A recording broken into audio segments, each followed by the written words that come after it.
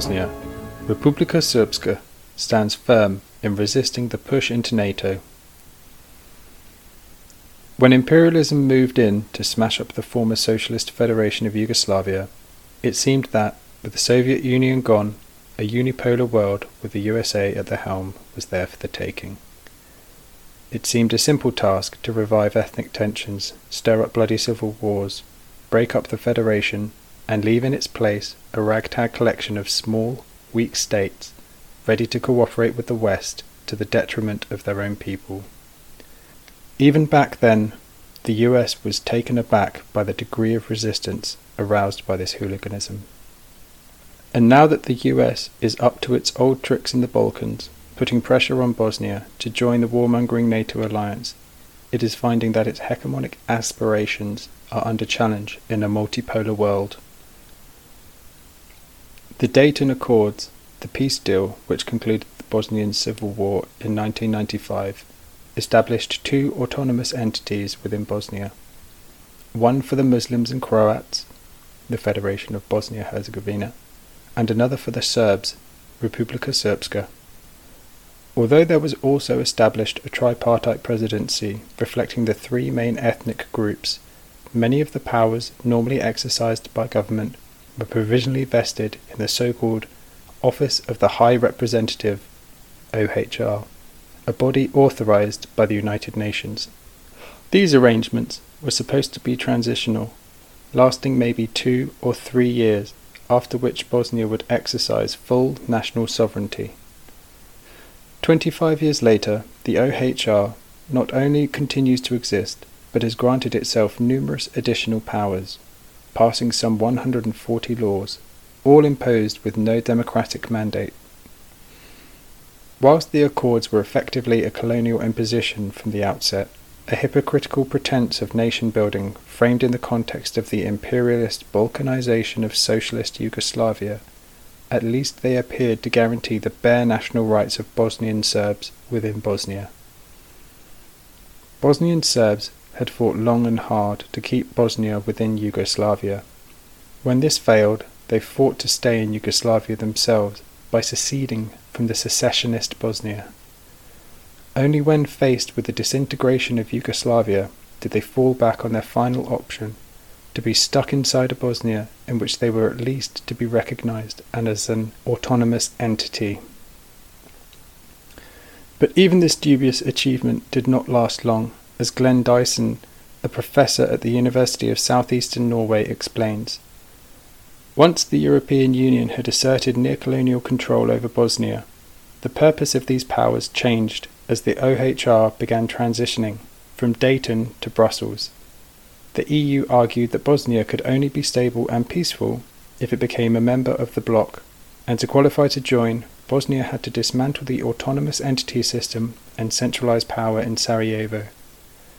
The EU has made it clear it will not return sovereignty to Bosnia until the country is a peaceful, viable state on course to European integration. In other words, Bosnia cannot enjoy full sovereignty until it fully embraces its vassal status within a unipolar world where all the shots are called by the EU and NATO. It can only gain sovereignty when it has relinquished it. But the Republika Srpska's president, Milorad Dodik, has so far staunchly resisted the pressure to tuck in behind NATO, which is why he has suddenly become the villain in the Western story. Whilst Bosnia-Herzegovina has jumped through a number of hoops towards NATO membership, the Republika Srpska has declined, preferring instead to withdraw its forces from the federal military as befits an autonomous entity. It is imperialist frustration at the refusal of Republika Srpska to abandon its autonomous status, give up the fight for full Bosnian sovereignty, or have any truck with NATO that has now spilled over into a campaign of vilification against Dodik. Out of the blue, in an arbitrary move cynically calculated to inflame ethnic tensions within Bosnia, the departing High Representative imposed a law making it a crime to deny that genocide had taken place at Srebrenica. By abruptly raising the historical issue of the Srebrenica events in this way, with no supporting context, the sole intent was to demonize the Serbs. Dodik called for the law to be repealed, or failing that, to be extended to include the murder of Serbs by pro-Nazi Bosnian Croatian forces at the Jasenovac concentration camp during World War II, restoring all these events to their historical context. Had the attempt to impose this law been motivated by any desire to achieve truth and reconciliation, Dodik's constructive compromise would have been welcomed with open arms. However, it is clear that the attempt to impose this law was solely motivated by a wish to throw dust in people's eyes and revive ethnic tensions, the same tactic which imperialism deployed in the demolition of the Socialist Federation of Yugoslavia, costing thousands of lives and destabilizing the region. Since the issue of the Srebrenica events has been raised in this dishonest and irresponsible manner by the would-be colonial governor, it would be well to take another look at what really happened. By dint of repeated assertion, what is regularly referred to as the Srebrenica massacre of 1995 has been used to validate the narrative that the Serbs are to blame for all the trouble in the former Yugoslavia, while Muslims are uniformly depicted as innocent victims. This view of matters has distracted attention from the criminal role played by imperialism, in particular by Germany and the US, in breaking up socialist Yugoslavia, thereby unleashing the ugly nationalist rivalries on all sides that had previously been kept in check. There is no doubt that many Muslim men and boys died in Srebrenica over 2 days in July 1995. Whether or not the number of deaths was truly the 8,000 to 9,000 regularly claimed is far from clear, however. Michael Collin noted 15 years ago that inquests have determined that many of the victims were found some months later voting in subsequent elections or even taking part in other battles with Bosnian President Alija Izetbegović's army. The figures aside, what is never made clear is the historical context of this event. Collin pointed out that in 1993, 2.5 years previously, the Serbian population was expelled from the region by jihadis. He cited the testimony of French General Philippe Morillon, local commander of the UN force, who charged that, on the night of the Orthodox Christmas, the Holy Night of January 1993, Bosnian Army Commander Nasser Orich led raids on Serbian villages. There were heads cut off, abominable massacres committed by the forces of Nasser Orich in all the neighbouring villages.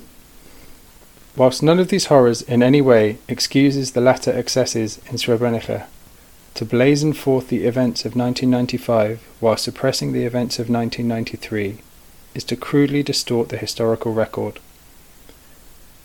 Another popular misconception, encouraged by the imperialist media, is to take at face value the official status of Srebrenica and a demilitarized safe haven for non-combatants under UN protection. In reality, the supposed safe haven was really used by the forces of Izetbegović to regroup. More recent examples of such ambiguous spaces occurred in the War of Subversion against Syria, where refugee camps morphed into camps dedicated to the recruiting and training of anti-government forces, often under the protection of the US itself, as for example was the case in the Al-Tanf garrison and adjoining camp. There is also evidence that suggests that the fall of Srebrenica was deliberately engineered by Izetbegović in order to give NATO a pretext to intervene. Some colour is added to this speculation by something former UN Secretary-General Kofi Annan said in the course of a curiously prophetic UN report 2.5 years before the massacre. Izetbegović had learned that a NATO intervention into Bosnia was possible, but it would happen only if the Serbs forced their way into Srebrenica and massacred at least 5,000 people. Another French general, Raymond Germanos, noted, Orich had widely declared that they had abandoned Srebrenica because they'd wanted Srebrenica to fall. The they was Izetbegović. General Morillon spelt it out. It is Izetbegović's people who opposed the evacuation of all those who had asked to be taken out, and there were many. Referring to the Serb military leader, Morion drew the stark conclusion, Mladic fell into a trap at Srebrenica. Given what is known about the US's role in prolonging the war, advising Izetbegovic to drag it out on the expectation of a more favourable deal with assistance from Washington, it is clear that by far the biggest war criminal out of all of this is NATO. President Dodik is to be commended for resisting the stampede into the EU-NATO warmongering gang. By diverging so radically from its original Dayton brief and revealing itself so clearly to be the tool of the EU and NATO, the OHR is rapidly writing itself out of a job, as has been pointed out by Russia and China. Russia, backed by China, sponsored a resolution before the UN Security Council to strip the OHR of its oversight powers. This effort was defeated. However, in early November, Russia and China were successful in having any mention of the OHR removed from a resolution that extended a peacekeeping force in Bosnia-Herzegovina. While the excision of any mention of the OHR from this resolution did not eliminate its authority, it did allow Russia the opportunity to label Christian Schmidt, the German diplomat who replaced Inzko, as a private person when referring to a report of the OHR on the situation in Bosnia that was circulated among the Security Council. It was the UN that authorized the institution of the OHR, setting it the task of overseeing Bosnia's transition to full sovereignty. It is the EU and NATO that have corrupted that institution, giving it wide-ranging legislative powers that fly in the face of Bosnian sovereignty. But the days in which the EU and NATO could arrogate to themselves the right to determine which nations could exercise sovereignty and which could not are rapidly running out.